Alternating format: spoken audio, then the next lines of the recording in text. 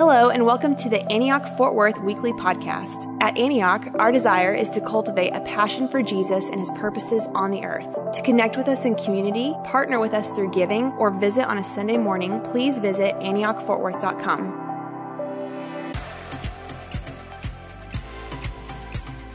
Well, we're starting a new sermon series today. I want to say, first of all, thank you for the last couple. We did a little vacation, and so Aaron Sones brought a word, man, on Mother's Day that was awesome.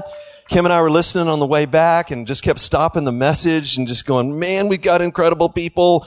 Just, this is part of the riches of Christ, in the church. And it was incredible, Aaron. And then that was before lunch, and then we ate lunch, and then we put on Jim Reynolds, who spoke last week. And man, Jim, is that just awesome or what? I'd stop it every now and then and go, did he just say that?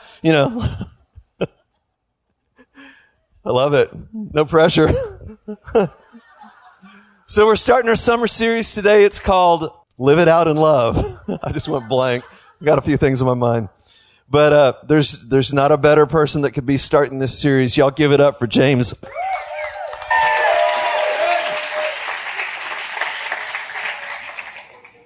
Good morning, church. Good morning. Guys, this is going to be great. God has spoken. We've got a word here for us today. I really believe the Lord said something for us. He's going to equip and encourage us. But before I dive into all that, just a little introduction here. So my name is James Albright. I'm the Life Group and Missions Pastor here. And I've been here for 18 years now and serving in different capacities. And I love this church. This church has taught me to love Jesus and to love the church, big C, church. And I'm so thankful for that. I've spent the majority of my adulthood life here at Antioch Fort Worth. Married to my beautiful wife, who I met here, and we have been married for almost 17 years, babe. So, come on. So, Laura Albright also serves with us here as the best pastoral care director on the planet. And both on the international side and here in the local church. We got 3 beautiful daughters, Lizzie, 13, Becca, 12, and Ella is 9. And so I often will say this, if I get the opportunity to speak here, that if you're ever bored on just a random night of the week, you can come on over to our house, because it is never boring. Not ever once. So we have a great time. I love being a dad, too. Love being a parent. It's the most sanctifying thing I've ever done, and it's the most wonderful thing I've ever done. All right. So I'm excited to kick this sermon series off. This is going to be great. We've got a number of different speakers that are going to be able to come up here, some from staff, some not on staff. We've got a lot of riches here in the body. And so we can come expectant and excited about what God's going to do in our hearts over these next few weeks. But this sermon series, Live It Out in Love, is all kind of built off of this banner word that the Lord gave us back at the beginning of the year. And that is, start on this side. Start with Jesus, pray it in, and live it out in love. So that's this banner word. And we've already done this sermon series on start with Jesus and pray it in. And now we get the opportunity here to work through this live it out in love portion. And, that's really, when we think about that phrase, that's a banner phrase for us as followers of Jesus, really. Because in everything we do, in our decision making, and at work, every single day, whatever it might be we're doing in family, home, whatever, we start with Him, we bring in that word from Him and pray it into reality, and then we live it out. We walk it out, right? So this is a pathway for us. So what we get the opportunity to do over the next few weeks is hear from a variety of people who are going to be talking about how do we live this out in love? How do we work this out here on a day in, day out basis? All right, you guys ready? Your faith high? Come on, let's let it rise. So I get the chance to preach about 3 or 4 times a year, and then I get to teach in a variety of different settings all through the church and outside of the church, and I love it. And so I've kind of always tried to have a word just fresh on my heart, right? And so and this time was no different. And Jamie came to me maybe 3-ish weeks ago, 4 or something like that, and said, hey, would you preach on this Sunday? I said, love to, happy to, thank you for the opportunity. And so I began to pray some of the things that I thought, it's probably one of these two things that the Lord's been talking to me about. Well, I get into the prayer room, I get into that quiet place with him, and it's like, nope, that's not it. And wait a couple days, then go back into that place. Lord, what is it? What's the burden that you've got for Antioch Fort Worth for this Sunday? I know you've got a word for us. Nothing. I got nothing. So I walk out of there going, oh, it's okay.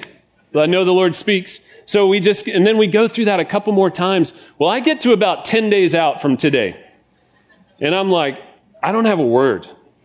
And I'm sweating a little bit because I know I've got a bunch of deadlines here at the end of May, beginning of June. I'm like, Lord, it's now no longer a request. It's like, I need a word, right? And so that's where we were at. Well, then it hit me one night at Life Group. So I'm going to bring you into that story. So we're gathering together, the guys. So I don't know about, in our Life Group, we gather together, we discuss the sermon together and apply it to our lives.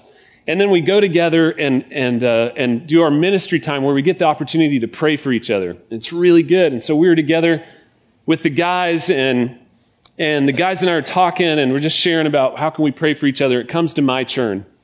And I go, guys, I don't know what is going on, but I do know that I feel like I'm waiting in every area of my life right now. It's just all over. It's like a theme in my life. And I sense his presence in it, but I don't know what he's saying. I don't totally know what he's talking to me about or what the word is, what he's saying. But we had a car accident back in the fall where Laura and the girls were rear-ended. And all that's just still up in the air. It's not all finished and settled and dealt with. And then in one afternoon this spring, my car broke down. Mr. Faithful, my old truck, broke down. I know, sad. And then we found out we had a broken pipe in our sewer line going out of the house. It then took the plumber 5 days to find it at what I think are lawyer rates, And then finally we had my daughter comes home sick from school that afternoon early. Her stomach's hurting. We take her to the doctor who then they say, go to the ER. She needs an appendectomy. This is one afternoon. It was like, wow, okay, Lord, you're doing something. And I just said to him, my answer is yes, Lord. I don't know what you're doing, but my answer is yes. But in my mind, I'm freaking out just to put this all humanity on this. Like it was good. There was grace to say yes. But in my mind, I'm like, oh my gosh, that's a lot of unresolved. I don't know what I'm going to do with this.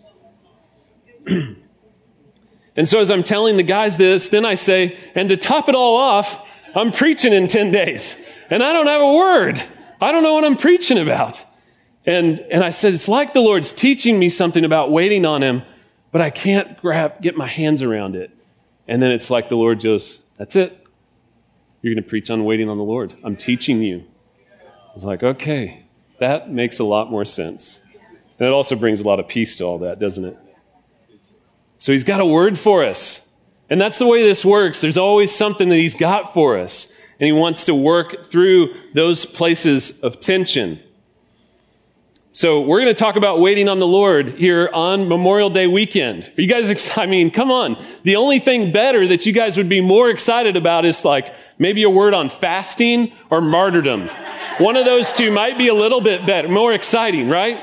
So I was like, really? Memorial Day week? Okay, all right. We're going to talk about waiting on the Lord. But here's the thing. I think the Lord's got joy and blessing on the other side of this for us. All right, so let's go for it.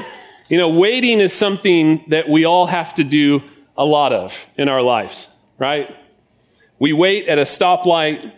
We wait at a government office. We wait in line at the grocery store. We need patience for our kids. Other people, not ours, We need patience for our colleagues. I really need this prayer right now. I need patience for my colleagues. Can you guys just pray for me? Just love you guys. We need patience on the road, right? There's crazy, whatever going on with all those drivers. It's more than what's going on the road, We need patience in our lives. So let's take a step deeper though, and talk about those places where we need to wait on the Lord for things. There's things going on in our lives that it's not like that surface level, I just need to wait at the grocery store and kind of suck it up and get over myself. It's deeper. It's something that we've been waiting on and asking for a long time, and we don't know if it's going to get resolved. All those things I talked about, the car accident, all those different things, that's going to get resolved. In the end, 20 years from now, no big deal anymore. But there's things that we're waiting on right now in the church where we don't know if it's going to get resolved or not. And we're asking the Lord, what's going to happen here? Some of us are waiting on a spouse. Some of us are waiting to get pregnant. Some of us are waiting for reconciliation in a relationship. Some of us are waiting on clarity for a job or a future. What is this pathway that you've got for me, Lord? And there's tension in this, in that the kingdom of God has come and it has not yet come. We're in this in-between time where the kingdom of God has come in Jesus, and yet we're still dealing with sin and death. There's still that going on. It's under his feet, but we're in this in-between season right now. And so there's tension in that, and we experience that tension on a daily basis. We experience freedom from one habitual sin, but yet we're still stuck in another one. Or we experience breakthrough in a relationship that was broken, and yet this other one that we just can't seem to bring it to resolution. And there's tension here. I remember the first time I saw somebody get healed. And it was right here in our very first life group. We saw someone get healed. And then I remember praying for people who were sick or had cancer, and they didn't get healed and they passed away. There's tension in this place of waiting. But what I want to encourage us with today is that it's not even that even in the place of tension, in the place of waiting, that there is also great joy and great blessing. And in fact, there's great intimacy there with the Lord that he's inviting us into. He's welcoming us into a deeper place of intimacy. And that's what we're going to talk about today. So my prayer for us today is that we would be encouraged and equipped, that we would be able to walk through these places of tension, these places of waiting with joy and with a great big yes in our heart to the Lord. And that on the back end of it, we would have stories to tell of his goodness, of how maybe the outcome didn't look how we thought. Maybe it did. But in the end, we'd tell stories of his goodness and how he was with us all the way through. All right, the main thing today is that God is calling us to be a people filled with faith and a yes in our heart to him as we walk through places of waiting in our lives. Amen? Amen. So to unpack this, we're going to look at John 11, this fantastic story of Jesus raising Lazarus from the dead. We got 3 lessons out of there that we want to unpack. But before we do so, we're going to pray, because I firmly believe that it's the Holy Spirit who guides us to truth. So as we open up the Word of God, in the end, we need him. We need him to come. So would you guys join with me as we pray for him to come? Spirit of God, we do look to you as the one who leads us to truth, the one who guides us into everything that you've got for us, Lord. And we ask that you would give us grace right now to understand what you're saying to us, Lord, that we wouldn't just hear hear the word, but we would be ones who walk it out. So give us grace today, Lord, in the name of Jesus. Amen. Amen. So you guys open up your Bibles to John chapter 11, verse 1, and we're going to read through 44 verses, a little bit spotty here, and jump around a little bit, all right? You guys ready? Okay, here we go. Word of God. So here in verse 1, now a man named Lazarus was sick, and he was from Bethany, the village of Mary and her sister Martha. This Mary, whose brother Lazarus now lay sick, was the same one who poured perfume on the Lord and wiped his feet with her hair. So the sister sent word to Jesus, Lord, the one that you love is sick. Okay, so we got Mary, Martha, and Lazarus. They're all siblings. They live in Bethany. Bethany is right outside of Jerusalem. So Jesus, when he would come into town, when he would come into Jerusalem, he would stay the night often. They had become friends in some form or fashion, and then they actually became really good friends. And there was a lot of stuff that happened in Bethany. That's a whole other message that's really incredible when you look at it. But that's what's going on here. And so now their close family friend, Jesus' close family friend, is sick. This is not just somebody that he met at one point. This is like your close family friend is sick. And so they call out to Jesus, Jesus, the one you love, is sick. So there we go. Verse 4, when he heard this, Jesus said, this sickness will not end in death. No, it is for God's glory, so that God's Son may be glorified through it. Now Jesus loved Martha and her sister and Lazarus. So when he heard that Lazarus was sick, he stayed where he was 2 more days. But then he said to his disciples, let us go back to Judea. But Rabbi, they said, a short while ago, the Jews there, they tried to stone you, and yet you want to go back? So in that chapter before, in chapter 10, he said some audacious things about who he was. He said that he was God. And the Jewish authorities were angry at him, and they wanted to stone him. In fact, he narrowly escaped. And my guess is that the disciples also narrowly escaped. They probably just made it out of there. And they got out beyond the Jordan River, is what it says, about a day's walk outside of Jerusalem. Let's keep going in verse 9. Jesus answered, are there not 12 hours of daylight? Anyone who walks in the daytime will not stumble, for they will see by this world's light. It's when a person walks at night that they stumble, for they have no light. After he said this, he went on to tell them, our friend Lazarus has fallen asleep, but I'm going there to wake him up. His disciples replied, Lord, if he sleeps, he's going to get better. Jesus, this always makes me feel better about my response to Jesus. Jesus said, no, it's dead. Lazarus is dead. Verse 14, and for your sake, I'm glad that I was not there so that you may believe. But let us go to him. And then Thomas said to the rest of the disciples, let us also go, that we may die. Verse 17, on his arrival, Jesus found that Lazarus had already been in the tomb for 4 days. Bethany was less than 2 miles away, and so a whole lot of folks had come out to mourn with them. And let's pick it up here in verse 21, where Martha comes running out to Jesus. And Martha says, Lord, if you had been here, my brother would not have died. But I know that even now God will give you whatever you ask. Jesus said to her, your brother will rise again. Martha answered, I know he'll rise again in the resurrection at the last day. And Jesus said to her, I am the resurrection and the life. The one who believes in me will live even though they die. And whoever lives by believing in me will never die. Do you believe this?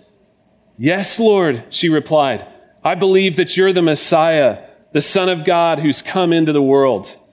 All right, so then Martha runs off and she gets her sister Mary, and Mary comes out from the house and comes out with all the mourners that had come in from Jerusalem. They all came out with her because they thought that she was going to the tomb.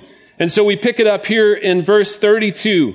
When Mary reached the place where Jesus was and saw him, she fell at his feet and said, Lord, if you had been here, my brother would not have died. When Jesus saw her weeping, and the Jews who had come along with her also weeping, he was deeply moved in spirit and troubled. Where have you laid him? He asked. Come and see, Lord, they replied. And Jesus wept. Then the Jews said, look how he loved him. But some of them said, could not he who opened the eyes of the blind man kept this man from dying? Verse 38, Jesus, once more, deeply moved, came to the tomb, and it was a cave with a stone laid across the entrance. Take away the stone, he said. But Lord, said Martha, the sister of the dead man, by this time there's a bad odor, for it's been 4 days. And then Jesus said, listen to this, church. Did I not tell you that if you believe, you will see the glory of God? So they took the stone away, and then Jesus looked up and said, Father, thank you that you have heard me. We haven't heard him pray yet, have we? But he's been praying the whole time. He's in connection with his Father. Father, thank you that you've heard me. I knew that you always hear me, but I said this for the benefit of the people standing here, that they may believe that you sent me. And when he said this, Jesus called out in a loud voice, Lazarus, come out! And the dead man came out, his hands and feet wrapped with strips of linen and cloth around his face, And Jesus said to them, "Take off the grave clothes and let him go." Woo! Come on. What a passage. There's so much in there. There is so much. And we're going to just focus in on this waiting on God portion, but there's a lot just on that. So here we go. So because Mary and Martha were waiting on God to do something that they knew only he could do. So what is it in your own life that you're waiting on the Lord to do that you know only he can do? And whatever that is, I want you to think about it and just take that with us through these next 3 points here, these 3 lessons that the Lord's got for us. All right, so the first lesson that we can learn about waiting on the Lord from this passage is to acknowledge the tension. Acknowledge the tension. Mary and Martha sent word to Jesus because their brother was sick. They were desperate for him, and yet Jesus waited for 2 days. There's tension in this, isn't there? Why on earth would he wait for 2 days? And there's a lot of speculation. They just tried to kill him there. There's all kinds of things. But in the end, we don't know. Why did he wait for 2 days? We don't know. And it's confusing. But he had the power to save Lazarus, and yet he waited for 2 days. So where are those places in your own life where you're going, God, why? I don't understand. Why? Why would this have happened? Why didn't they get healed? Why isn't that financial problem resolved? Why is that relationship still broken? There's so much pain in this tension, but I think we have something that we can learn from the way that Mary and Martha responded to this whole situation. Because what they did is they came running to Jesus. They called out to him, and when he came, they came running to him. And then they put their lament before him. They put their complaint in front of him. Now, lamenting is not something we talk about all the time. And once again, I'm like, really, God? It's some kind of funny joke that on Memorial Day weekend, we're going to talk about lamenting. But here we go. You guys ready, church? Come on. Lamenting's good, and you're about to see it. And that's the point. We don't talk about lamenting. Even your response tells me we don't talk about this. Because we as Americans like to anesthetize our pain. A lot. We do what we can to not feel any pain. Even the way that we mourn or grieve or things like that it's not like a lot of places around the world where they feel it a lot more. They sit in it a little bit longer than we do. Okay, so just hang in there with me. But it's healthy for us to lay our burdens before the Lord. It's healthy for us to come to him honestly and authentically. He doesn't want us to come and just act like everything's good when maybe it's not. He wants us to be authentic with it. He's not scared of the hard questions at all. There's so much biblical precedent for lamenting in the Psalms, and there's an entire book called Lamentations. One article in Faith and Leadership from 2015 said, "When we lament, we confess our humanity and concede that we are too weak to combat the world's powers, principalities, and spiritual wickedness on our own." It's an act of worship for us because it's an act of saying, I need you, God. I'm so desperate for you. Now, hang on. Listen to this quote. Got this from Graydon Jones right over there. Surprised by Paradox, a book that he's reading that I can't recommend, but the quotes are awesome. Can you recommend it? Awesome. Great. He recommends it. Surprised by Paradox. Listen to this. Lament paradoxically necessitates great faith. Okay. See, it goes against what we think in America. We read those Psalms and we go, how can you say that to God? How can you be that raw and honest to him? That's too much. That's too far. In fact, we think maybe that it's a sign of not believing in God. But what this is saying is that lamenting paradoxically necessitates great faith. We come only to lament when we've abandoned our messianic intentions, when we have abandoned our desire to try to fix it all and recognize that we can't. So it's an act of worship. Only then are we ready to bring the divine business back to its rightful owner. Isn't that good? But lamenting doesn't just stop there. It doesn't just stop at the complaint. So listen to this, what Martha did. Martha puts her complaint before the Lord. It says, Lord, if you'd been here, my brother would not have died. But then she goes on and she says, but I know that if God listens to you and whatever you ask, he's going to do it. I know that. That's my revelation. That's my promise. I know who I am. I know who you are. And so she took that revelation, that rock, and she put it on the ground and she stood on it and said, in the middle of my pain, I know. This is what I know. What is it that we know? What's the truth that we can hang on to? What are those promises that we've got? We want to know what those places are. What's that promise that we can stand on in the middle of that place of tension? It's good news. So she says to him, she says, but I know that even now God will give you whatever you ask. She was honest about the tension, and put her lament before the Lord, but then she ended by settling herself in the nature of God. She settled herself down in the nature of God. We need that, don't we, church? We need that. Lamenting, honest and authentic communication with God is a starting place for intimacy with him. It's a starting place, coming to him authentically. So I encourage us as a church to develop this spiritual discipline of lamenting.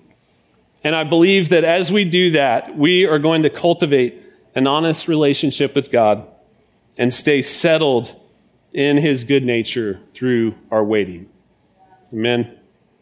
Right. So this second lesson, this leads us right into that second point here of that in waiting on the Lord, we want to walk in the light. Capital L. Walk in the light. As Jesus is explaining to his disciples that they're going back to the place where they almost died, he gives this strange little phrase in verse 9.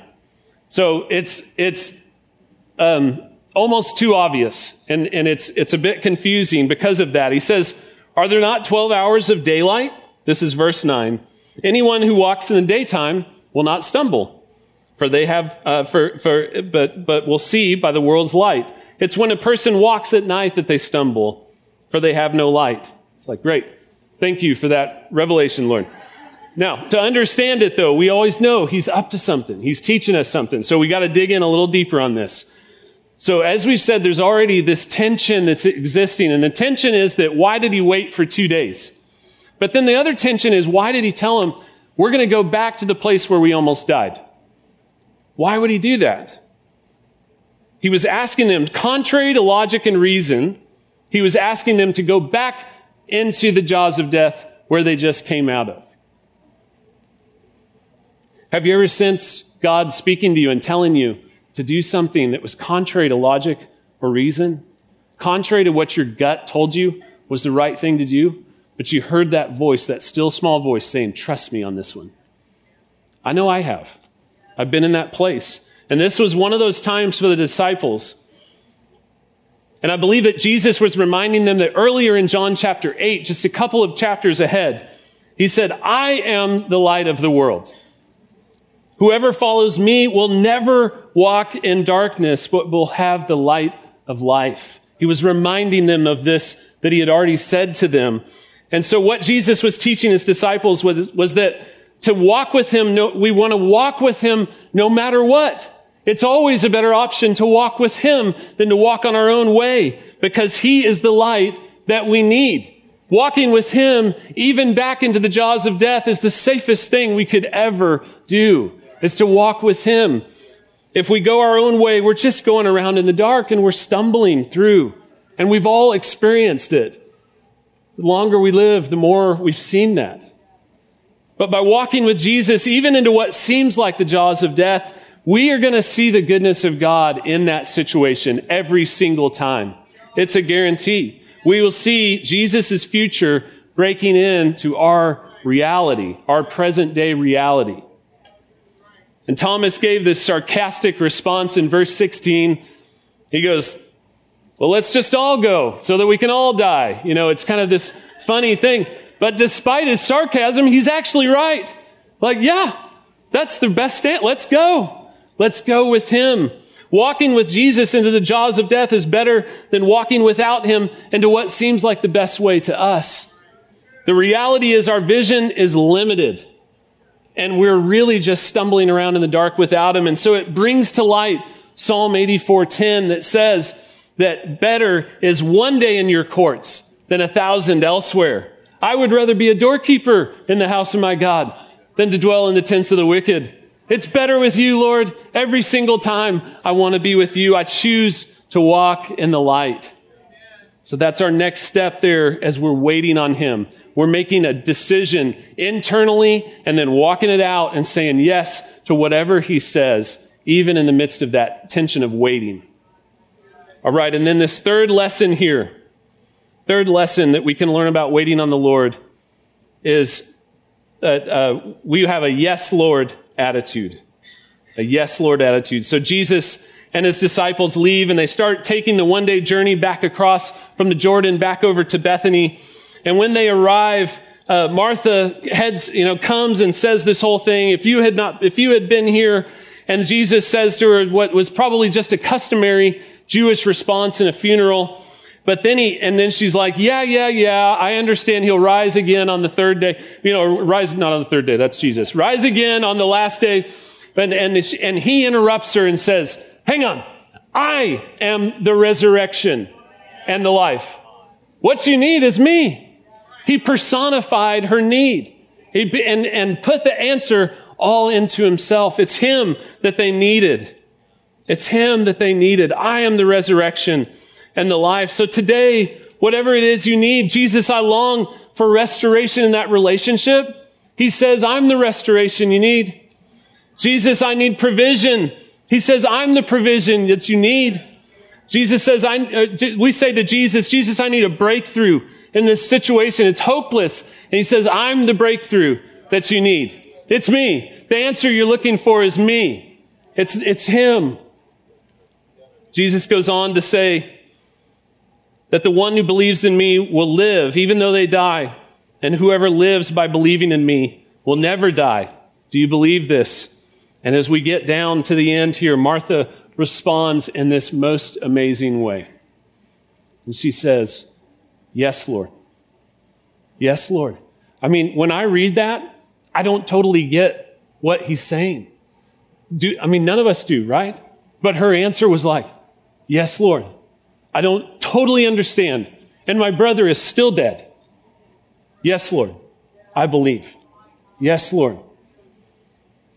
So may her yes, Lord attitude paved the way for the kingdom of God to come into her situation.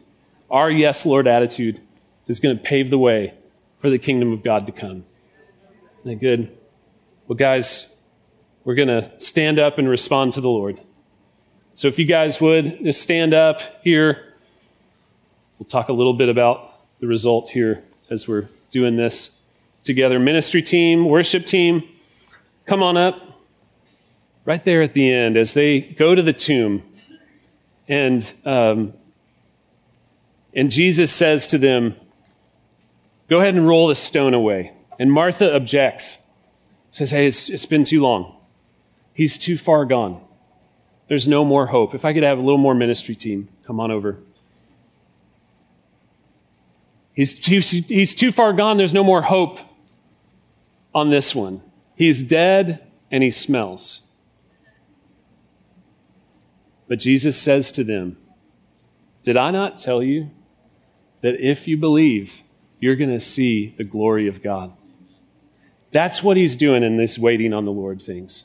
That's what he's doing. When we're waiting on him, he's going, did I not tell you? Don't worry about the results. Just know that I'm with you. And you're going to see the glory of God in this situation. You're going to see me break through in this situation. We can't guarantee the outcome. We don't know that. But what we can do is we can fix our eyes on him in the midst of the pain and the tension and bring our lament before him and then stand upon the rock of truth that we know about him and move forward into that. into all that he's got and believe that we're going to see the glory of God in this situation. So there's a bunch of situations in the room, and I want to invite us to listen to the Lord here. We're going to take 10 seconds and listen to the Lord. I want you to ask him, Father, is there something I need to respond to about this? Just close your eyes. Take just a few seconds.